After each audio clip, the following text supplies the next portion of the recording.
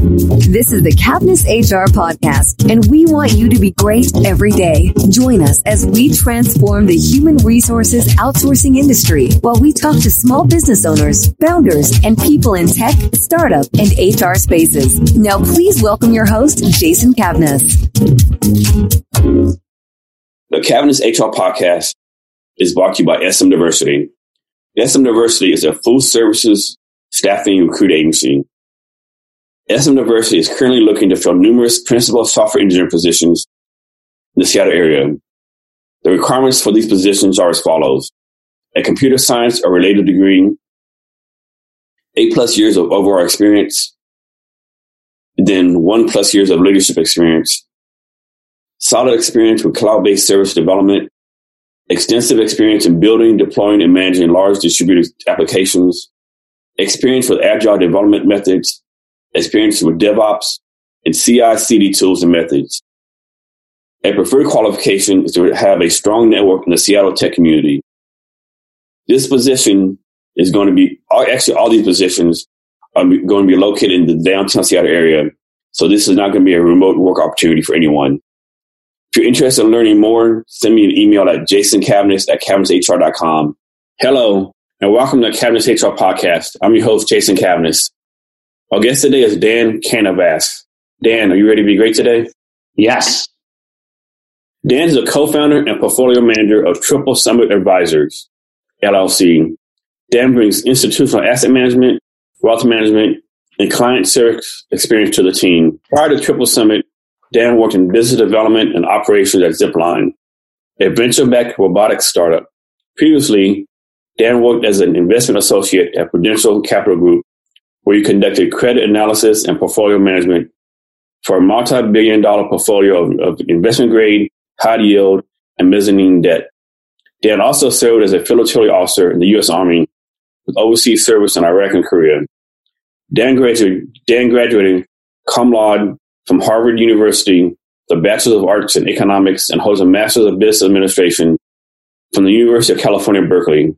Dan lives in the Seattle area with his wife, daughter, and the lively Yorkie Casey. Dan, that's quite a background you have there. Thank you. So what do you focus on right now? What's taking up most of your time? Yeah, so I am, as my bio said, the managing partner of Triple Summit Advisors. We are an independent registered investment advisor. What we do is financial planning and investment advice for our clients. Right now we have about 110 clients and manage about $23 million total for our clients. And we start with goals first and try to understand what our clients' goals are first, and then put together an investment plan and financial plan that fits with those goals. So most of my time I spend in client service. So for your clients, how do you find a client? Do you have a marketing plan, word of mouth, or do people come find you? So it's a combination of both. The number one way we find clients is absolutely referrals. And with our 100-person plus, household plus client base, that's our number one source of clients for sure. However, in addition to that, we also try to meet new people in the community. You know, in particular, in the past, we've had a lot of the folks who tend to jive with us the most. Certainly veterans, of course. So we have a lot of veterans in our client base, and I am very active in different veteran activities, including as a city leader in Seattle for Bunker Labs, a veteran nonprofit focused on veteran entrepreneurship. And then also working with other particular industry verticals where we feel that oftentimes professionals in these verticals get what we're saying and vibe with what our mission statement and our values are. So oftentimes attorneys, physicians are oftentimes find value in financial planning and the services we have to offer. So you talked about this a little already, and it's a broad stroke, but who is your typical client? So if I had to pick one typical client, it would be a senior leader, someone who makes a substantial amount of money and has savings and knows that they need to do something with it, but either doesn't have the time or the inclination to do it themselves. And so that's where we come in and help them with that. Also, this person typically values good advice and so values the relationship as well, as opposed to somebody who, is looking just for asset management. We can certainly do that, but we like to have a good, strong relationship with our clients. Is there a certain amount of disposable income that you like your clients to have? Not necessarily. Our minimum to invest with us, as stated in our regulatory disclosures, is $50,000. But it's not necessary for anyone to have a certain amount of income. So Dan, most people believe that they're good at finances. You ask them, "Oh, my finances are in order. I'm doing a good job." But in reality, most of us don't do a good job. Why is there such a disconnect on that? Why do most people think they're doing a great job, but in reality, most of us are not? So actually, I think most people, if you really ask them, if they say they're doing a good job with their finances and you really ask them a few times, they'll express certain doubts or questions about whether or not they're doing it right, or they're doing well, if they're doing well relative to their peers or people their age or things like that. Because the fact of the matter is, no one teaches, our education system does not teach us about finances, the personal finance, building wealth and things like that. It teaches us certain hard skills and even soft skills, whether it's math and science, English, learning how to do expository writing, whatever it might be. But if you ask somebody, hey, who taught you how to balance a checkbook? Well, first of all, nowadays, most folks will tell you, especially if they're younger, like, what's a check? We've literally had clients tell us that, like, they don't know what a check is on the younger end. But those sorts of skills are just not taught unless your parents taught you, or somebody, especially in the military, an NCO or someone pulled you aside and said, as a junior soldier, said, hey, this is how you balance a checkbook. This is how you take care of your finances so you don't run out of money in between the 1st and 15th of every month. Well, I still have money. I got checks left. What do you mean I have no money left? That's right. Yeah, that old saw. That's right. So, and this is another stereotype. I think most people, when they're approached by a financial planner, their guard gets up. Oh, what does this guy want from me? When you approach people, how do you get them to let their guard down so they can trust you? Because, trust has to be a big thing in what you do. Yeah, that's a great question. So referrals, as I mentioned, is the number one thing. If Jason Cavness refers someone to me and I don't know this person from Adam, but this person knows Jason, trusts Jason perhaps with his life because he served with you, then all of a sudden I'm going to get that benefit of, the Jason Cavness aura. And your friend, let's call him Tom. Tom is going to trust me more just as a result. And we can start the conversation. I have a business partner. His name is Wei Wang. I went to Harvard with him. And we are both soft sell sort of guys. We don't go up to anybody and say, hey, you need to work with us, right? That's just not the way we operate. We'd like to educate. We like to, explain. And then if people are interested in having a conversation, typically they bring it up, not us. So that's how we work. Could we do a better job marketing and maybe be a bit more higher tempo in terms of our business development process? Absolutely. But it's just not our nature. It's not our personalities. And so we kind of stick with what we know and what we're comfortable with here. So Dan, as you know, all customers are not good customers. What's the process for you to tell a customer, no, we want to be a good fit to work with each other? Yeah, so that's a great question as well. We've luckily never had to tell a client that. We've been in business 3 years, and at this point, we haven't lost any clients due to anyone leaving us or us leaving them for any sort of reason like that. We have unfortunately lost some due to clients passing away, but nothing in that situation where it wasn't a good fit anymore. The folks who we do meet, who before we even start a formal business relationship, we try to understand if there's a good mutual fit. And sometimes there is, and I'll give you one example of when there's not a good mutual fit. So somebody who comes to us and says, hey, I want you to turn this, $100,000 into $1 million in 3 years, right? And I'll say, maybe there's somebody out there who could do it, but that person's not us, not what we do. We're about responsible long-term financial planning and investments. And, we have our own money invested alongside our clients. And so that's how we align interests and make sure we have skin in the game. And we're not going to do with your money what we won't do with our own money. And so therefore, you better believe that I'm not going to try to triple your money in 3 years by swinging for the fences at the risk of causing a massive loss. Have you ever had a situation where you're advising someone, but they never follow your advice? They're paying for your services, but whenever you advise them, they just ignore it. Have you ever had that happen? Yeah. So we view ourselves as the equivalent of personal trainers for your finances. Everyone knows they need to go to the gym. Everyone knows they need to work out and stay active, right? But oftentimes you can't. You might be disciplined by other things in your life. You might show up to work every day. You might do a good job. You might be this high-powered executive, but you can't get yourself to the gym because it requires discipline. It requires activation energy. And, that's what personal trainers are for, to help hold you accountable for that. So we try to do that for our clients. We can't always be successful, though. Just like not every personal trainer is able to get all their clients to be accountable and show up to the gym every single time.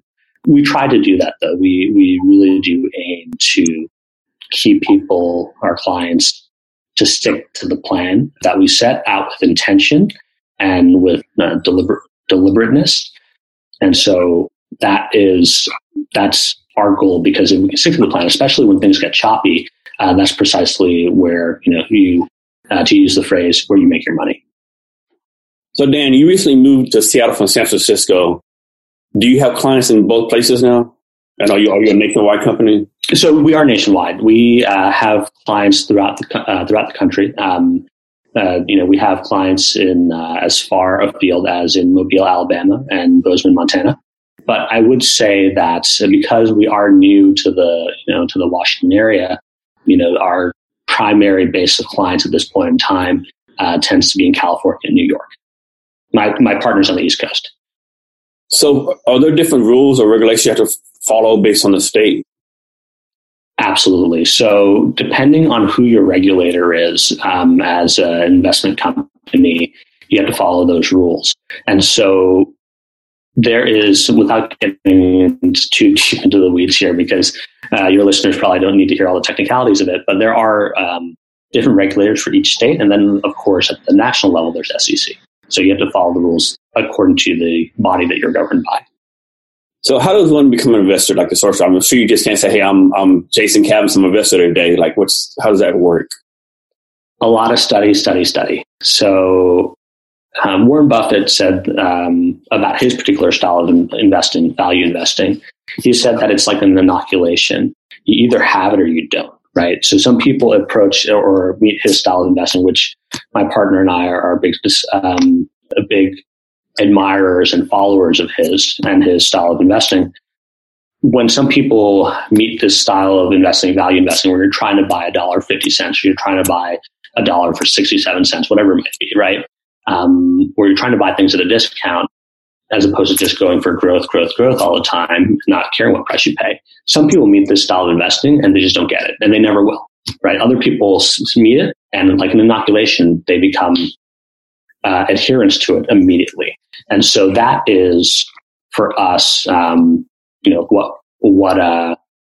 what happened to us over time. I started reading about this, and as soon as I realized, wow, this really strikes me. I really identify with this approach, not just towards investing, but towards business and towards life. There's no looking back. And so that's how it happened for me. But it did take years of study. I got my MBA as well. I had experience in institutional asset management. And in my partner's case, he's been either investment banker or hedge fund analyst for the vast majority of his career until starting this with me.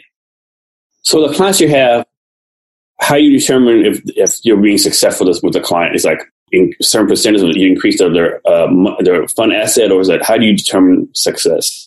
On the investment side, there are certain benchmarks that we are aiming to, perform against. So right now we're advising a client on a potential move, a downsizing from a larger home that they have with their children, but they're about to be empty nesters, and where they might go, what they can afford based on their budget and things like that. And so making sure a client ends up happy and also secure in that sort of decision-making process is really where we enjoy the job the most, and feel like we end up ultimately adding the most value. There are a lot of different choices you can have out there in terms of where you invest your money, who you invest your money with, what strategies you take, or who your planner might be. But ultimately, someone's chosen to invest trust and time with us and willing to explain to us some of their most cherished goals and their kind of like their most desired goals in life. We treat that commitment and that investment in us as sacred, and we want to do the best job possible for them. And typically it's about reaching those goals and maintaining that relationship as opposed to any one number on a page. Dan, so like you said, there's a lot of people doing what you do. So somebody's out there, they're like, you know what, I need to find a financial advisor. What process do they use to find the perfect person for them? That's a great question. And most people don't wake up in the morning thinking to themselves, I need to find a financial advisor. I need someone to help me with my investments. It's typically a third or fourth or fifth priority, after getting your kids to school and after trying to navigate traffic to show up to the office on time. And so as a result, it keeps on getting pushed off. But typically, if you are going to think about finding a financial advisor or finding somebody you trust to do financial planning and investments with you, then what you'll want to do is talk to a whole bunch of them, get referrals, right? Find people who you trust and who are knowledgeable about it and have demonstrated success in the field of money management. They may have done it themselves, or they may have someone helping them. Find out what works and then try to replicate that. And so in our case, we know we can't serve everybody. We don't want to serve everybody. We want to serve people who value us and value the services we can provide.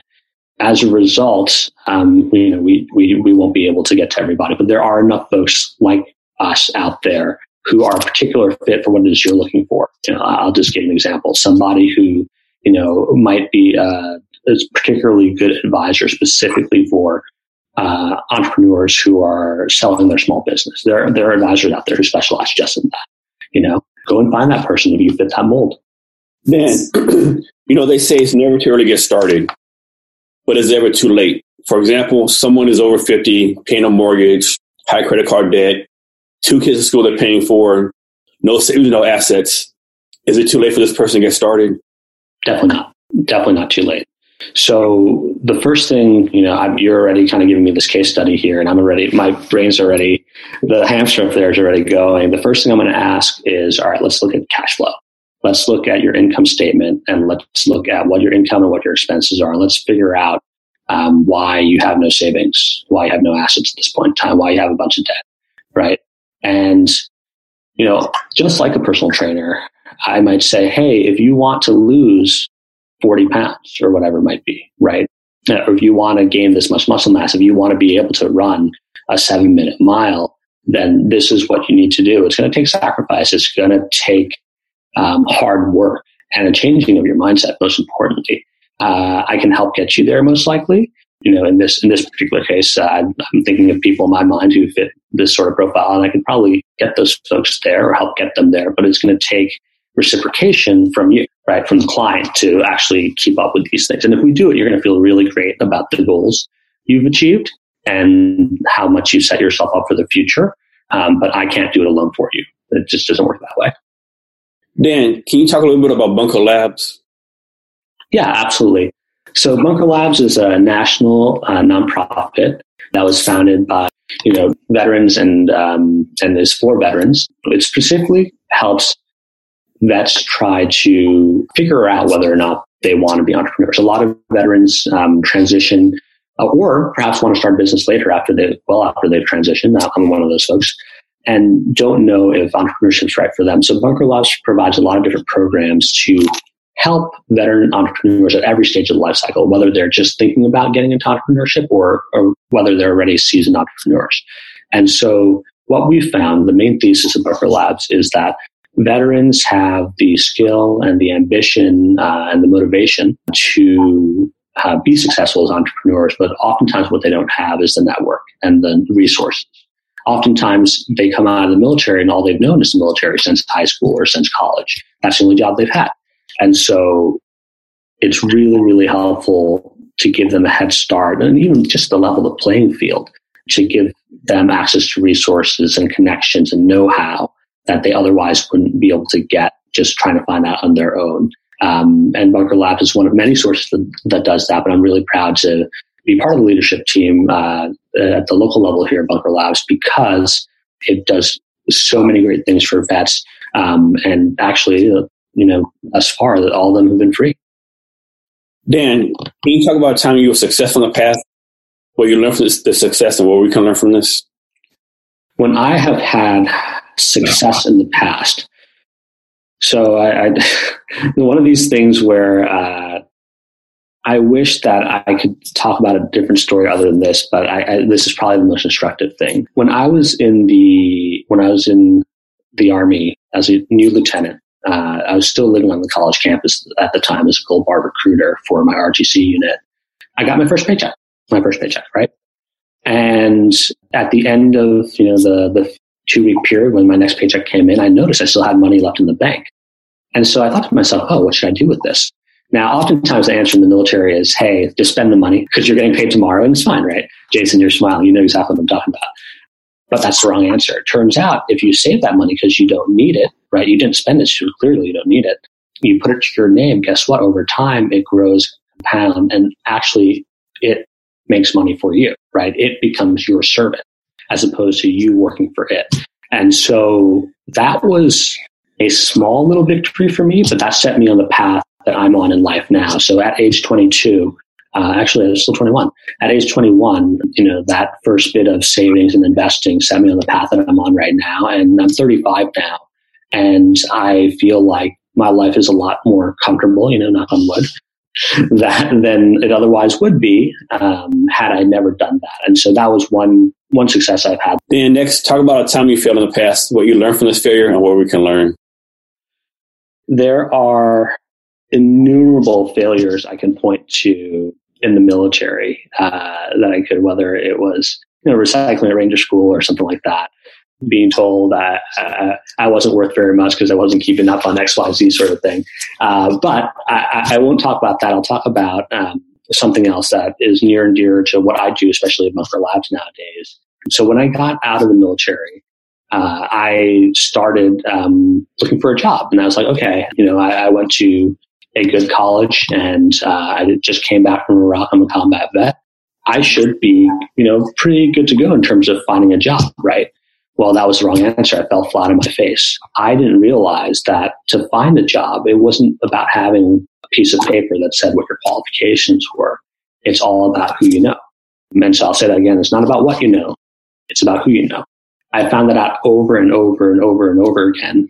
And I got better at it each time, but I found out over and over and over again until to the point where today I certainly care about what it is I know. And I study and I read and I study and I read and I talk to other intelligent people about the markets, about individual investments, about changes in tax laws and financial planning, the theories of financial planning, things like that.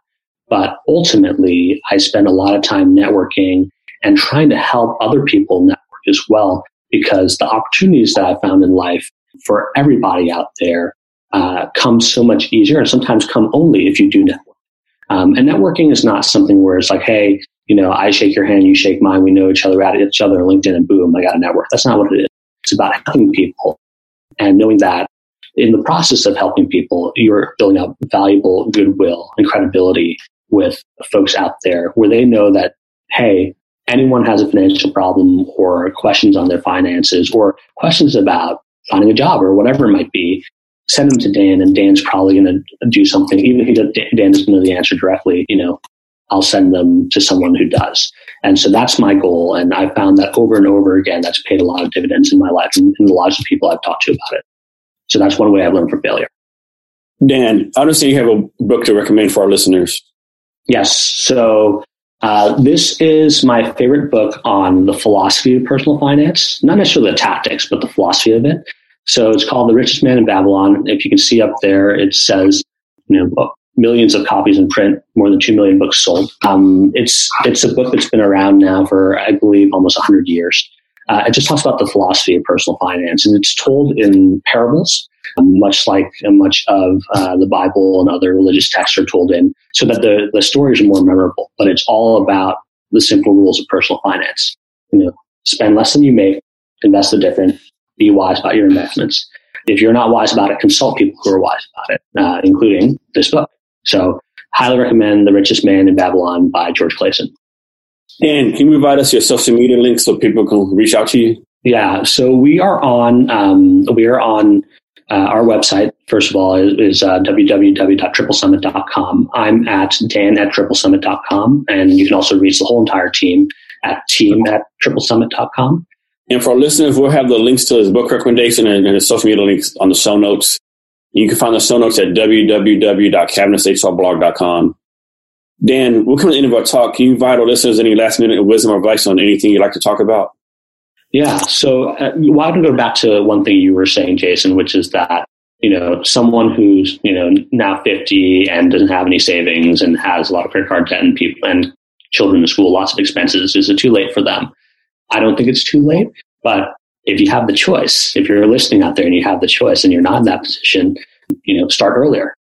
By starting earlier, as I mentioned myself, it's led to a lot of options and choices and difference in my life that I wouldn't have had otherwise. It just would not have occurred any other way had I not started earlier. So start as early as you can. And if you don't know where to start, talk to someone who's knowledgeable about it. Read books. You can start with The Richest Man in Babylon. And then, from there, you'll find out that it's actually not that difficult to take care of your financial life in terms of the actual learning part of it. And then it's more about emotional control and the psychology of it all that allows you to keep on moving forward and avoid the pitfalls that oftentimes ensnare so many Americans. Dan, thank you for that. And Dan, thank you for your time today. I know you're a busy person doing a lot of great things, so I really appreciate your time today. Thank you, Jason. And to our listeners, thank you for your time as well. Thank you for listening to today's episode of cavnessHR. For more exclusive content, as well as your free copy of HR Laws, be sure to visit cavnesshr.com or connect with us on Twitter, Instagram, Snapchat, and Facebook at cavnessHR. Thanks again, and be great every day.